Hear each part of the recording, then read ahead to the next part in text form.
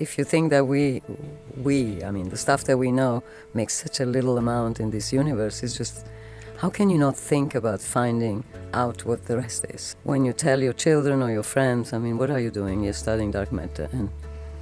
And the way I usually present it is that we're trying to find out what the 95% of the universe is made of. For normal people, this is an intriguing question. But for us, it's much more intriguing because the connection about dark matter and what it is and particle physics and what we learned all this life about the building blocks of nature and the fundamental laws of physics, all that can change.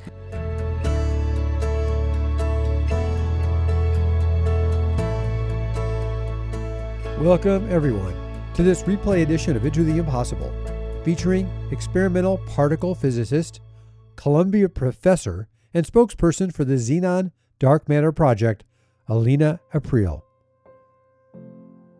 One of the greatest unsolved mysteries of physics, astrophysics, and astronomy is that 85% of the composition of the observable universe consists of unknown dark matter and dark energy. Professor Aprile is dedicated to solving that mystery.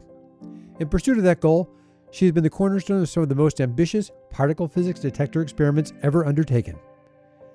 In this replay episode, your host, Professor Keating, delves deep into the motivations and accomplishments of this great woman of science. We learn how she has overcome incredible obstacles to build one of the world's great observational physics experiments in pursuit of solving the mystery of the dark sector. If you appreciate hearing firsthand from scientists like Professor Aprile, please consider adding to our observational data with a 5-star rating. And keep in touch with Professor Keating by joining his email list at briankeating.com/list. And if you have a .edu domain, we'll send you a bit of space dust in the form of an authentic meteorite fragment. Please help make the show better by filling out our listener survey at the link in the show notes. And please, let us know what you think of the show in the form of a review like this one. I started listening to Brian Keating's Into the Impossible last year and have rarely missed an episode since. Whether it's theoretical physics, cosmology, astronomy, the scientific method, or any number of relevant topics, this is definitely one of the most interesting, engaging, and entertaining places to keep informed. And now, be inspired by Professor Elena Aprile as we go into the impossible. Any sufficiently advanced technology is indistinguishable from magic.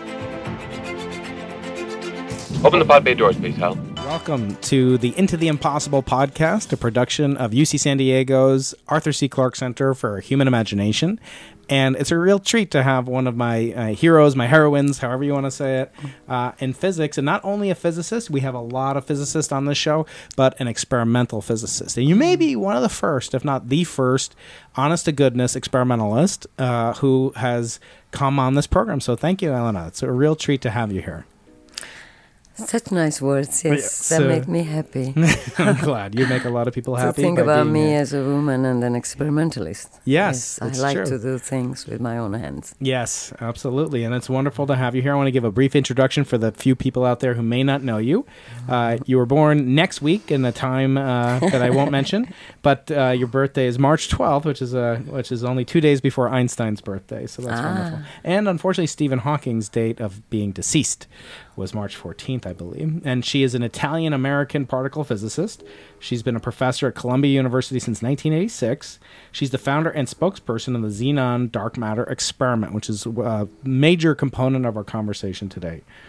She's known for her work with noble gas, noble liquid detectors, and her contributions to particle astrophysics, in the particular the search for dark matter, which was the subject of your visit or your talk that you gave to the public as part of the Arthur C. Clarke Center for Human Imagination. We screened a film that you're in, so you're not only a wonderfully accomplished physicist, a professor at a top Ivy League university, but you're also a movie star. And I think, I mentioned to you earlier, my wife thought I was interviewing Sophia Loren when she saw the film last night. But I do want to just mention your brief background. You were a student in the University of Naples.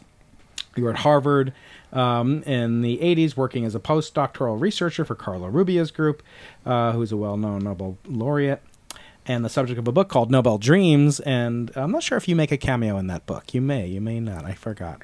Well, I'm I'm crying liquid argon tears in that. In that book. It's true. So she's had so many awards, but though I'll focus on one of them. She's NSF Career Award. She received a Medal Ufficiale della Repubblica Italiana from the Italian President Carlo Azeglio Ciampi. She has an asteroid named after her, so that is a type of dark matter which is named after you. It's asteroid 268686 Elena Aprile. No way. Yeah, discovered by Italian amateur astronomer Silvano Casuli in 2006. How do you know that? I know it. Check Wikipedia, folks. Oh, gosh. She received the Lancelot M. Berkeley New York Community Trust Prize for meritorious work in astronomy from the American Astronomical Society, and she is gracing us this quarter at UC San Diego as one of our Margaret Burbidge visiting professors. So welcome again. I want to talk about, right now, I want to talk about Margaret Burbidge, because the visiting professorship that you hold currently is named in honor of my colleague, Margaret Burbidge, who is 100 years young. And she lives up in the Bay Area of California. But she is one of the founding members of the Center for Astrophysics and Space Sciences, where we found ourselves today.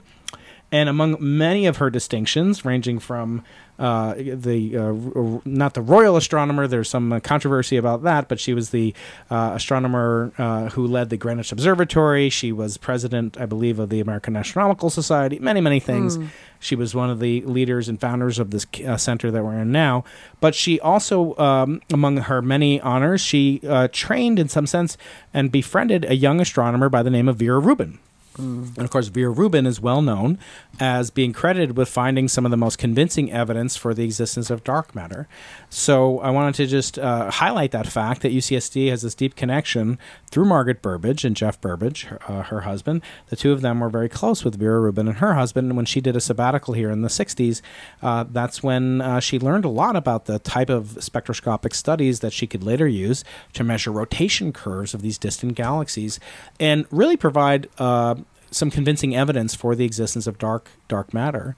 So I want to ask you first, what is it about dark matter? Why does it transfix the imagination? Is it the name? Is it this mysterious properties that it has of seeming non-interactivity? Because I know a lot of people who don't like to interact are very introverted, but dark matter seems to be quite introverted in a sense. What fascinates people? And maybe I'll ask you, what interests you the most about dark matter? I think simply it's because if you think that the stuff that we know makes such a little amount in this universe, it's just, how can you not think about finding out what the rest is? So I don't know if the name is correct, this dark matter. I mean, we inherited from Zwicky, right? But what is it about it? I think we have to do it. I mean, there is no other way. I mean, it's so important because when you tell your children or your friends, I mean, what are you doing? You're studying dark matter. And the way I usually present it is that we're trying to find out what the 95% of the universe is made of. And they say, what do you mean, what the 95% of the universe is made of? Because, I mean, for normal people, this is an intriguing question. But for us, it's much more intriguing because the connection about dark matter and what it is and particle physics and what we learned all this life about the building blocks of nature and the fundamental laws of physics, all that can change once we find out what this dark matter is. So it's the connection, for me, is the connection with astrophysics, astronomy, cosmology, particle physics, which actually is the most appealing. I cannot think of another topic today which unifies all these disciplines. Right. And I guess, some of the question that naturally comes up is dark matter a new type of material? Is it actually matter? Or could it somehow be, a placeholder for some ignorance that we might have about how gravity works? Can you say something about whether or not this is still a deep controversy within your field?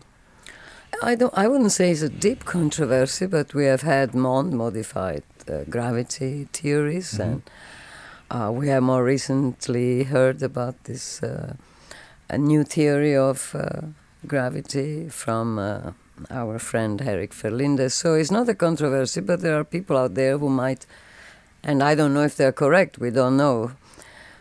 It's plausible, but any new theory would have to explain all the phenomena that we see and observe. And as far as I know, to date, none of these theory that some of these people have put forward are able to explain fully the observations that we have at all scales. So until then, I'm just keep looking.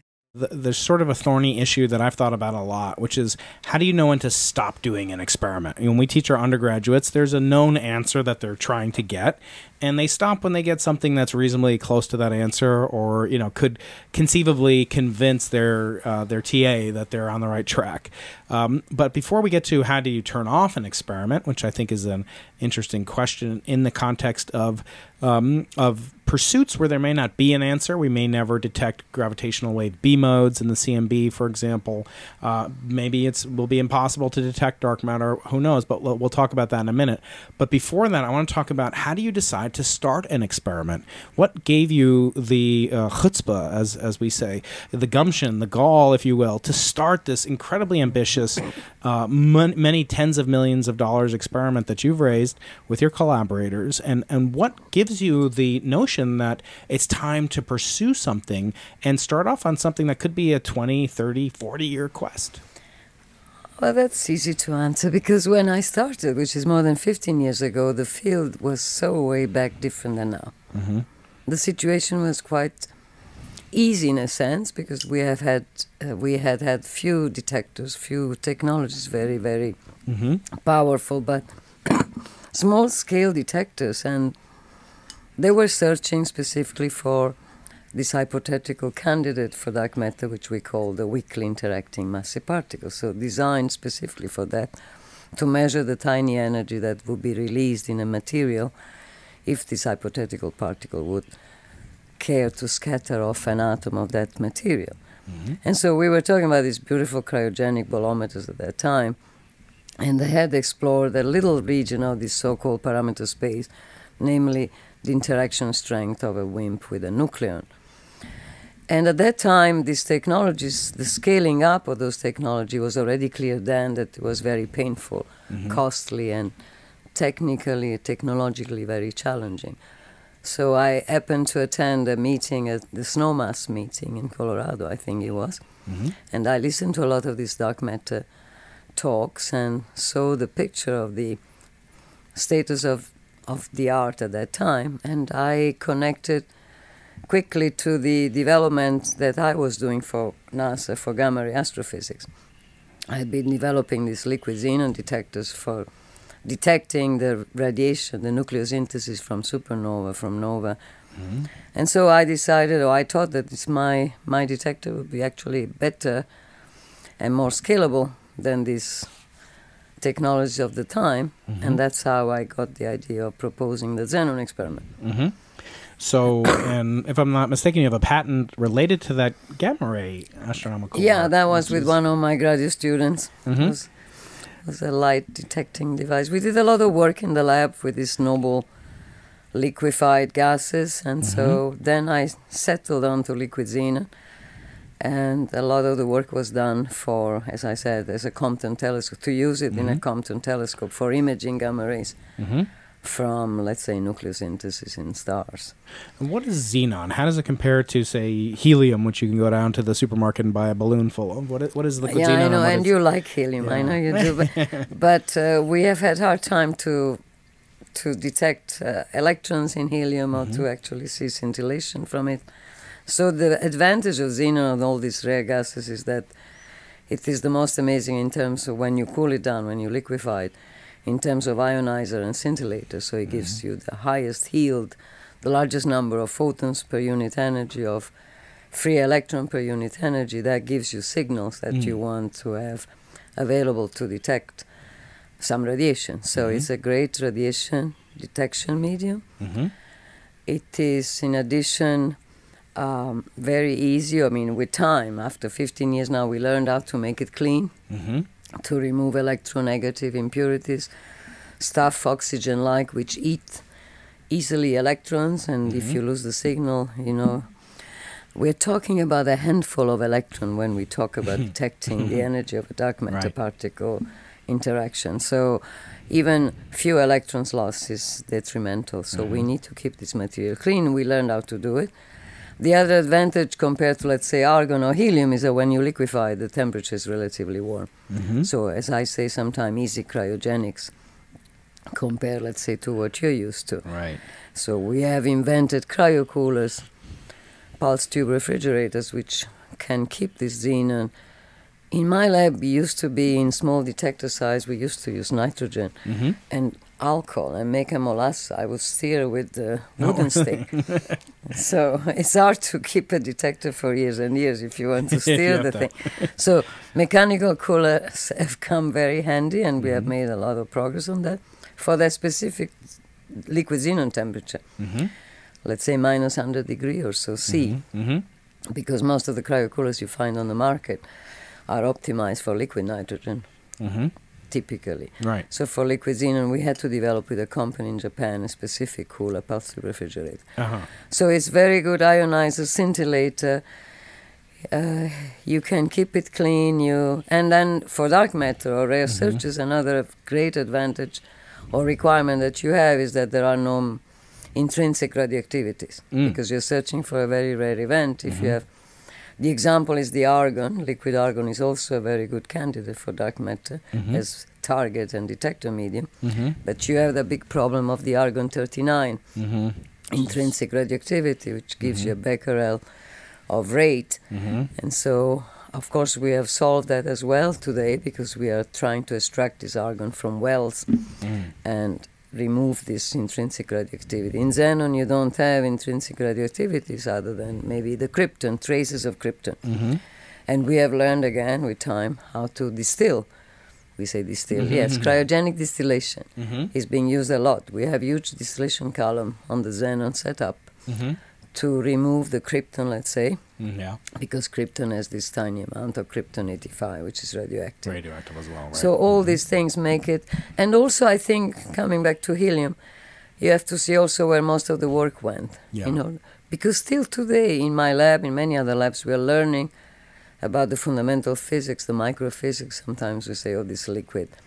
We still have a lot of things we don't understand. The recombination process, because the mechanisms through which these light and charges are produced in these materials are quite complex. There are interplay between applying an electric field to keep the free electrons separate from the parent ion, stuff which eats the scintillation, and the excimers which are formed and go to ground state, giving you light, can be formed also through the recombination process. So it's a very complicated physics, and also physics that we had to learn to find out very low energies. Right. Because the work I did with NASA, within the NASA framework of thing, was MEMeV energies, the famous 511 kV line.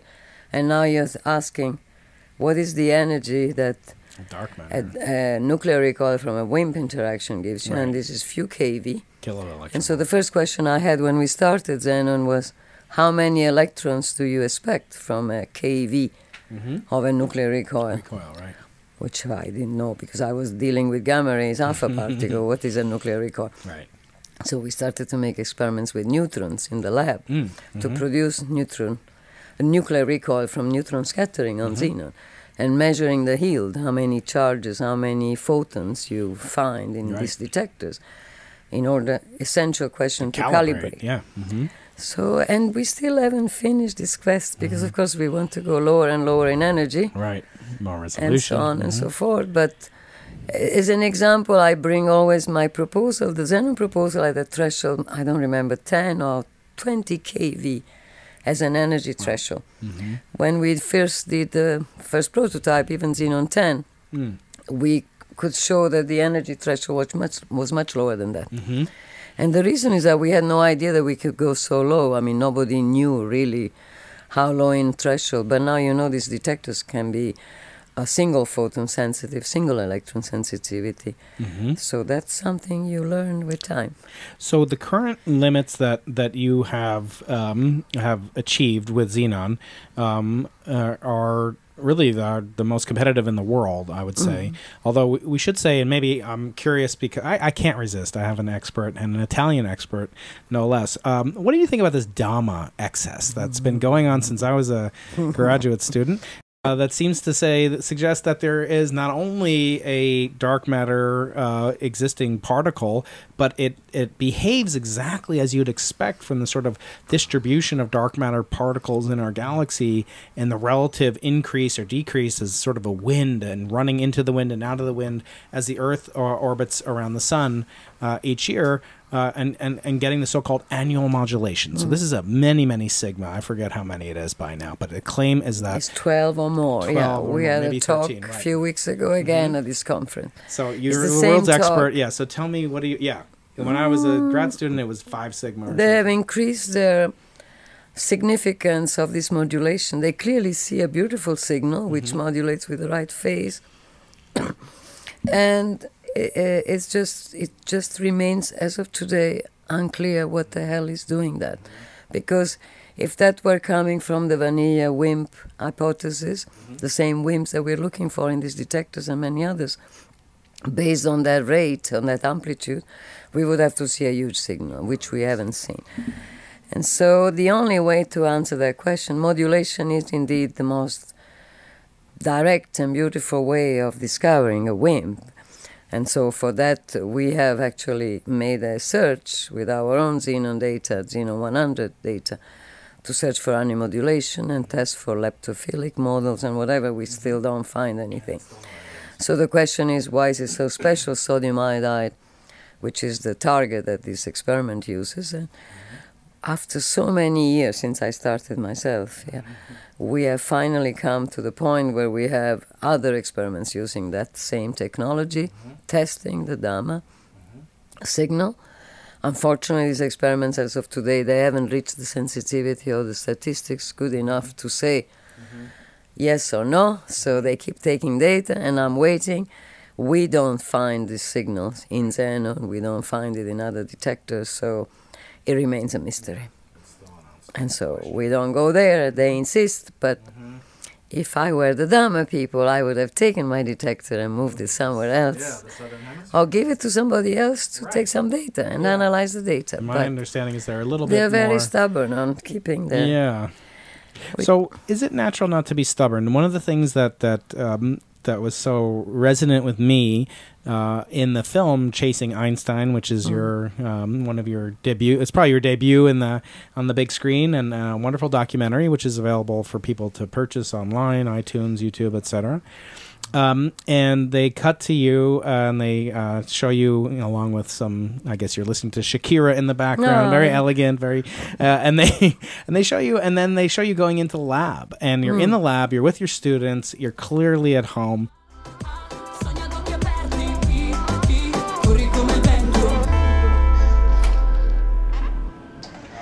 Morning. Hello. The wiring was you. I was screaming at the other girl, the other student. But you left it around. And you say a lovely thing, which, again, resonated with me very strongly. And you say, "This is my baby. This is my baby." This is my baby. And I love it every time I come in here. My students, sometimes I shout. I scream and shout, really. I hate to see those cable ties left hanging, and I'm sure you find some. If your cable tie is hanging, it means in your house you also. And who is going to want to have a guy like you? So I keep telling them, you have a better chance to find a woman. Xenon 1 has been operating for more than 1.5 years now, so we're very close to open that box and see what nature has for us. You want to be confident and excited and hopeful, that maybe this time is the time and you will see a sign of dark matter. It spoke to me in that this sort of personification or anthropomorphizing your experiment, which is something, we all bleed, cry, and sweat on our experiments. And I don't think the average, layperson appreciates just how hard it is to do these results, especially given the fact that we seem to come up, at least from some perspectives, of null detections, of no positive results. We have not yet detected, as I said, convincing evidence for, inflationary origin of the universe, if you will. We may never, and it may be that inflation did take place, but we don't have the sensitivity and never will. Or it could be that inflation didn't take place, and there might be some other alternatives. How do you continue to persist in the face of this? So the Dhamma folks clearly feel they have something to prove to the community and that they are not being accepted at face value. I don't know of any other field where such a large statistical significance would be dismissed, but so where do you get your, when do we get, as experimentalists, when do we realize it's time to wrap up? When I started, the field was a certain stage, and it made a lot of sense to jump in. And in fact, the major achievement that I feel I've made with my collaboration and experiment is really to explore not one, not two, but 4 or 5 orders of magnitude from where we were then, in terms of testing the interaction strength of WIMPs with matter, excluding cross-sections which are lower, lower, and lower. 4 or 5 orders of magnitude in about 10 years, 12 years is a major deal in this and any other field. It's huge swaths of And now space. we are getting to the point where we are making these detectors more and more sensitive, larger and larger. There where the scalability vision that one had, everybody knew, but you have this noble liquid, you can make them larger. We're talking about not few tenths of a kilogram, we're talking now about 8,000 kilograms. 10,000 kilogram of target, which has never been done. Right. And with that kind of step, now we want to seize the last little bit of this so-called theoretical prediction.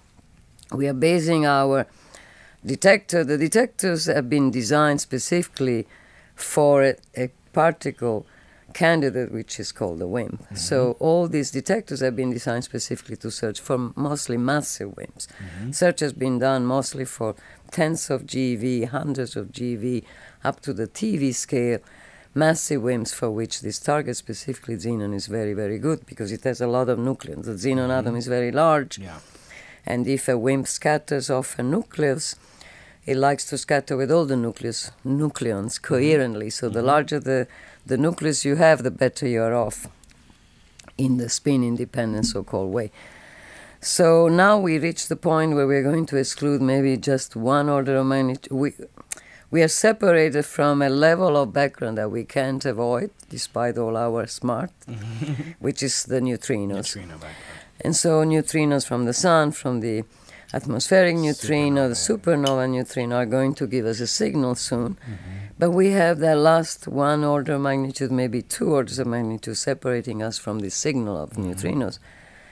And so I think at that point you have to stop, in the sense that you turn your detector into a beautiful neutrino detector, but there are many others. So the natural stopping time is coming to the time when the neutrino signal is going really to make it impossible for you to find a signal from WIMP if it is so at the level of neutrinos. But we still have a way to go, because with the current generation of experiment which is about to start, the xenon and ton, we're going to go still an order of magnitude above the neutrino floor almost. And then if we're still finding nothing, there is a little bit more and a lot of pain to get there, because it's amazing how you scale them up, but you gain very, very little. Yeah, exponentially small. And then at a certain point you have to stop, because, you can't even distinguish these particles, if they exist, from the more known, expected particles, such as neutrinos. So we do know when we will stop. I will stop then. Maybe... But maybe I'm still hopeful that in the next round, which still is going to last 4 or 5 years from now, of searching for about another 4 or 5 years. So this decade for me is going to be critical, because we are going to start to search competing, Yeah, alternative competitors. experiment with the same technology starting, and we're competing to start at the same time. We will have a liquid argon as well experiment starting this decade. The LHC is starting again after this shutdown. We have indirect detection with these beautiful telescopes from IceCube to the Fermi still out there, and we have EMS out there. So again, we said that last decade actually. Yeah, exactly. I know, we keep saying the same thing, With us, too. but we are going more and more down. Right. So in terms of theoretical framework, I mean, of course, our friends theorists are so smart, they'll keep coming up with alternative. Right. And you know very well already the absence of a signal in all these channels, from direct detection, indirect, direct, has prompted a wealth of searches in neighboring energy regions. So low mass WIMP searches with accelerator, with beautiful little technologies, because the cross section shoots up at low mass, so you don't need such large detectors. And we have a lot of effort going on at low mass. And so eventually this decade, again, at least from the direct detection, which is the most, in my opinion, direct way of finding this particle from the halo of this galaxy, should be concluded. Because if we still don't find it this decade, there will be very little separating us from the neutrinos. Okay, well, in March of 2030, you and I are going to be back here, and I'm And going we to hold will you talk to that. about how beautiful the neutrino The next signal one. is. Or the dark matter signal. Oh, the hopefully. dark matter signal. So, So, I mentioned that I have a favorite quote. Comes from Oscar Wilde. He quotes in a book, or his writing, Lady Windermere's fan. He has a character, Lord Darlington Quip. The definition of a cynic is a man who knows the price of everything, but the value of nothing. And I think it's sometimes hard to convince people, when they ask me what I'm looking for, and I say mostly nothing, or static, or whatever. Noise. Noise, yeah. We spend all our days looking at noise and trying to get rid of understanding noise. And trying to understand it and model it, etc. Reduce it. I think that's one of the popular misconceptions of scientists. First of all, they think we all have beards and we are rubbing our beards, and that's obviously not true in either one of our cases. But I think there is this sort of impression that it's only science if you make a discovery. In other words, sort of positivist. You have to actually have something clear rather than ruling things out. In the film, there's a young physicist postdoc who says, every paper should be celebrated like a triumph, like a victory. It was a great quote. So, yeah. And I think there is some value in that. I think there is this tendency to look at people like Einstein, who's the film namesake character in Chasing Einstein, and kind of hold him up to this level of authority and sort of almost like a halo effect that nothing that he did could possibly have failed and been wrong. And in fact, as we know, he made many blunders, and some say he made more blunders than actual successes. I don't know if I agree with that. I think he, as I always say, he could have had a good career if he didn't. But a lot of what comes up in physics is serendipitous, and we don't expect it. The discovery of the cosmic microwave background, the CMB that I studied, was completely serendipitous. Yeah, that's a beautiful one. The discovery of the acceleration of the universe, of dark energy, that was also serendipitous. They were looking for exactly the opposite. And I wonder, if by focusing, maybe this is just too philosophical to get into, but discoveries of, your countryman Galileo Galilei, he discovered things completely by accident and then applied scientific, principles and the scientific method towards sussing out all the details of that new field that he had basically single-handedly invented by virtue of this exquisite technology that he pioneered. And I see similarities with you. You pioneered this tool, you've vacuumed up all of this parameter space, and that's sort of a natural thing to do.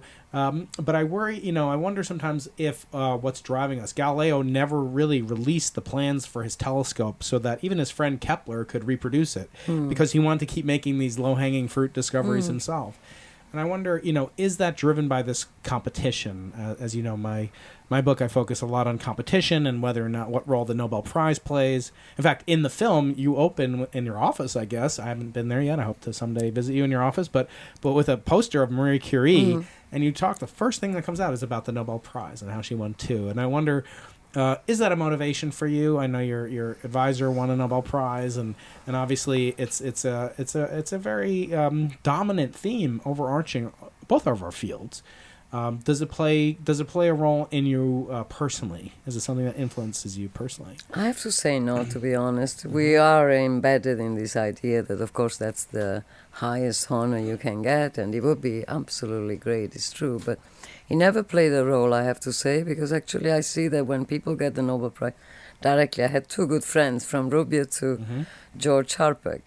I was very close to these two great scientists, but they change completely. They get completely paranoid and crazy. Yeah, right. Now they So say, I don't like it. That's right. I think T.S. Eliot said the Nobel Prize is a ticket to your funeral because you never do anything good after you win it. I don't know, so I don't look forward to that. But of course, the statement I made about Madame Curie was very natural because, well, she's known, or she is the first woman and the one who got it twice. So, but such different times, and I wonder. I don't know how she behaved after. Probably she was still normal. Yeah. I am more proud about seeing Madame Curie more in reading some of her biographies about the real woman. Yeah. Because we tend to forget that the scientists like you and me have a life. Yeah. Let's talk about that. In particular, both of us are parents of daughters, and I know that you know that in addition to Margaret Burbage and Vera Rubin spending some time here, Maria Gephardt-Mayer was here. And when she won the Nobel Prize, her son told me that the newspaper said La Jolla housewife wins Nobel Prize. You see? And I wonder, how do you think of yourself? Are you a scientist? Are you a mother? How do you picture yourself as a human being? What defines you to you? I am what I am. I am a woman, and I happen to like to be in the lab and to build great technology instruments, and I am most proud of my daughters because that's, I used to say, and I wrote it down, they are the best experiments I made. The most successful experiment I ever made. Yeah. And I would never do anything differently. Of course, you still feel guilty about the time you took away from them because the lab doesn't have time. Birthday parties. And the birthday missing. But they knew, and they grew up stronger by knowing that his mother has always something on her mind. She's thinking while she's cooking. Yeah. But to me, and I want to instill in every young woman and student today approaching science that they can do the science. They have to do the science, but without forgetting that they're women. And caring to find a guy or whoever they want and be happy in the rest of their persona. Make babies, because I think that every woman should have that experience. That's a superpower that women have, right? And I always felt that how do I feel? I always felt stronger than my colleagues. I was the first woman in the physics department at Columbia. That's right. So a lot, you can imagine, I've been always alone in these meetings, very, very much alone. So I'm vaccinated. I never cared, though. Right. Because when I then got pregnant of Julia at Columbia, the people who had problems were more my colleagues than myself, because they were not used to see. Right. And the bias is large. I mean, what are you doing here? You should be home resting. And I say, no, but I'm fine. I'm feeling don't good. tell me how to rest. I'm feeling good. They're not that kind of doctor. I have no idea. But, you have to keep going. And these young women today have to know that women, like the Vera Rubin and I'm sure Margaret, women can have a life and be a great scientist. Yeah, one doesn't have to exclude the other. Yeah. And I think it would be a pity. In fact, what I find most sometimes sad is to see colleagues, smart women, who actually made a choice or made renouncers and didn't decide at the right time to fulfill other dreams in their life, and then eventually they regret, and then it's too late. And so I think we should encourage. Yeah, I always say it's the hardest possible thing you could do, and I'm speaking as from a male perspective, but I know it's a lot harder. But being a parent is it is an experiment, and you hope that they're not null experiments and that they yield good results. I have to say that I am you would enjoy coming over and helping with my twin 1-year-olds because they produce a lot of dark matter in their diapers, so you'd have firsthand experience, direct experience. So there are a lot of ways we could go from here, but I do want to just maybe close out the discussion with one of the ways that you inspire physicists like me as a leader. And it's something interesting that kind of relates back to Einstein. So, Einstein was asked to be the first president of the new nation of Israel. And he was like, why should I do that? And they're like, because you're smart. But really, there's a halo effect where people think, someone can do one thing that it translates immediately over into some other discipline, which it doesn't. But you've managed to do two things that are totally different, right? To excel in your branch of physics and to also be a scientific manager and a leader.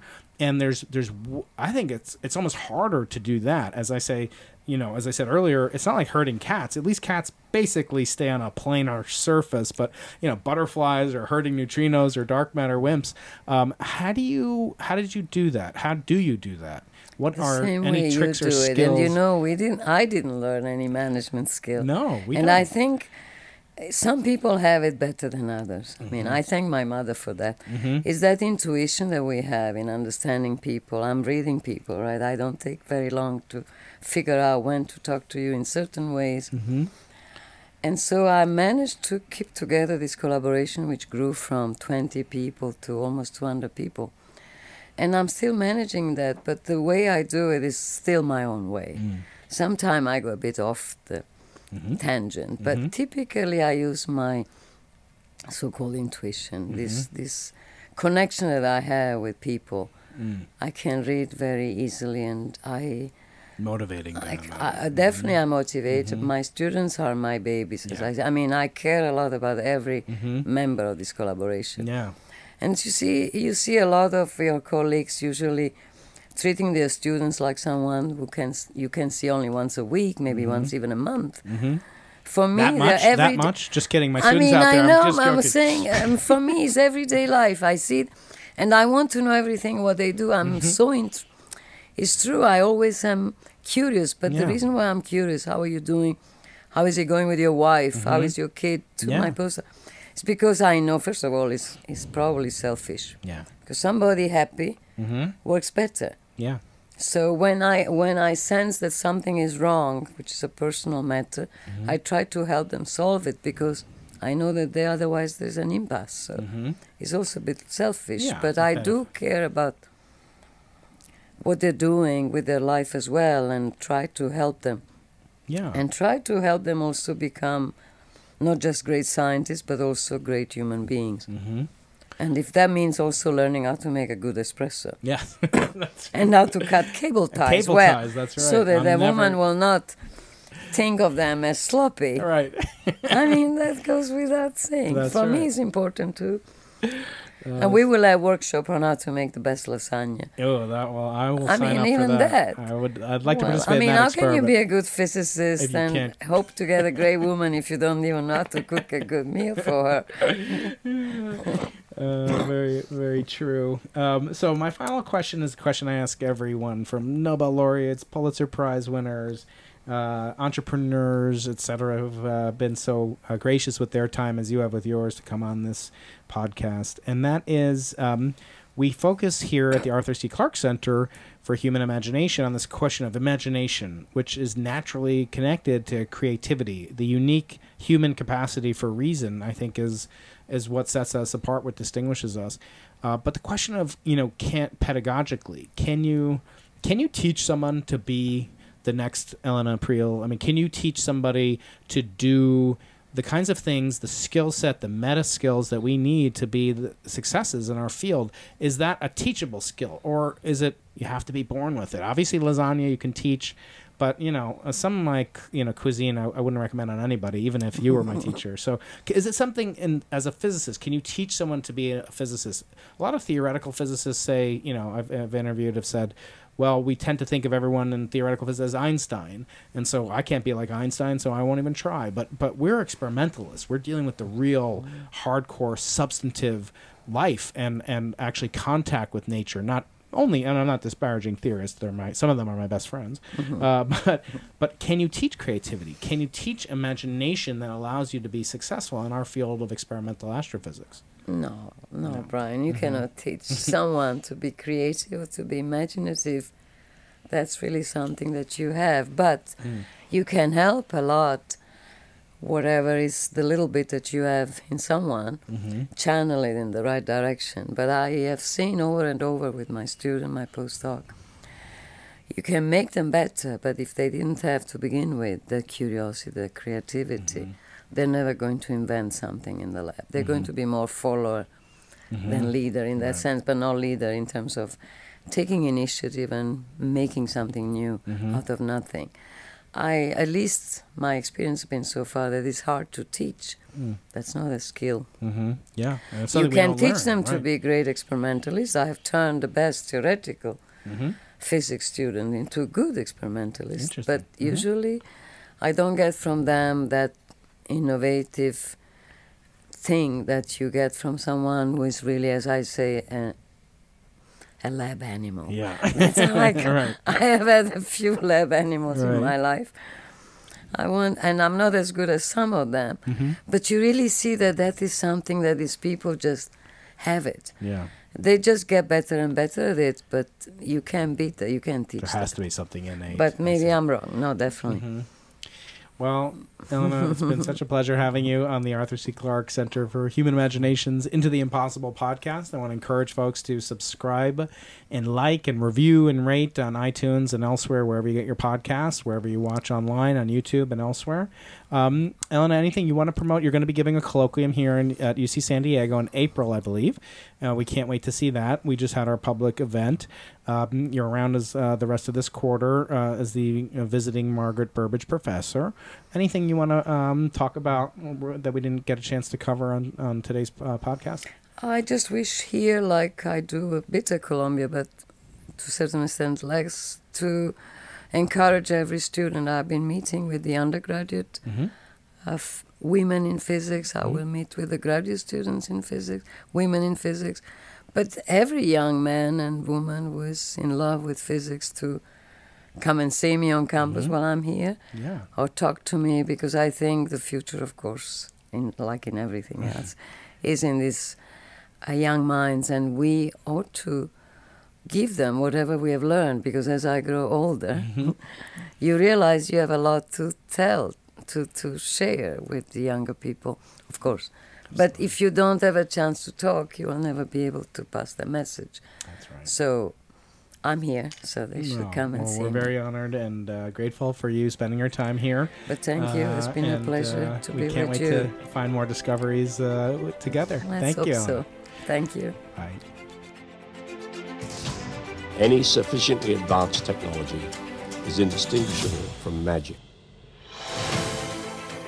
Thanks for listening to this replay edition of Into the Impossible. Keep in touch by signing up for Professor Keating's email list at briankeating.com/list. And if you have a .edu domain, we'll send you a particle from the belly of an exploding star in the form of an authentic meteorite fragment. Please help make the show better by filling out our listener survey at the link in the show notes. Keep the spirit of experimental science alive by always being curious.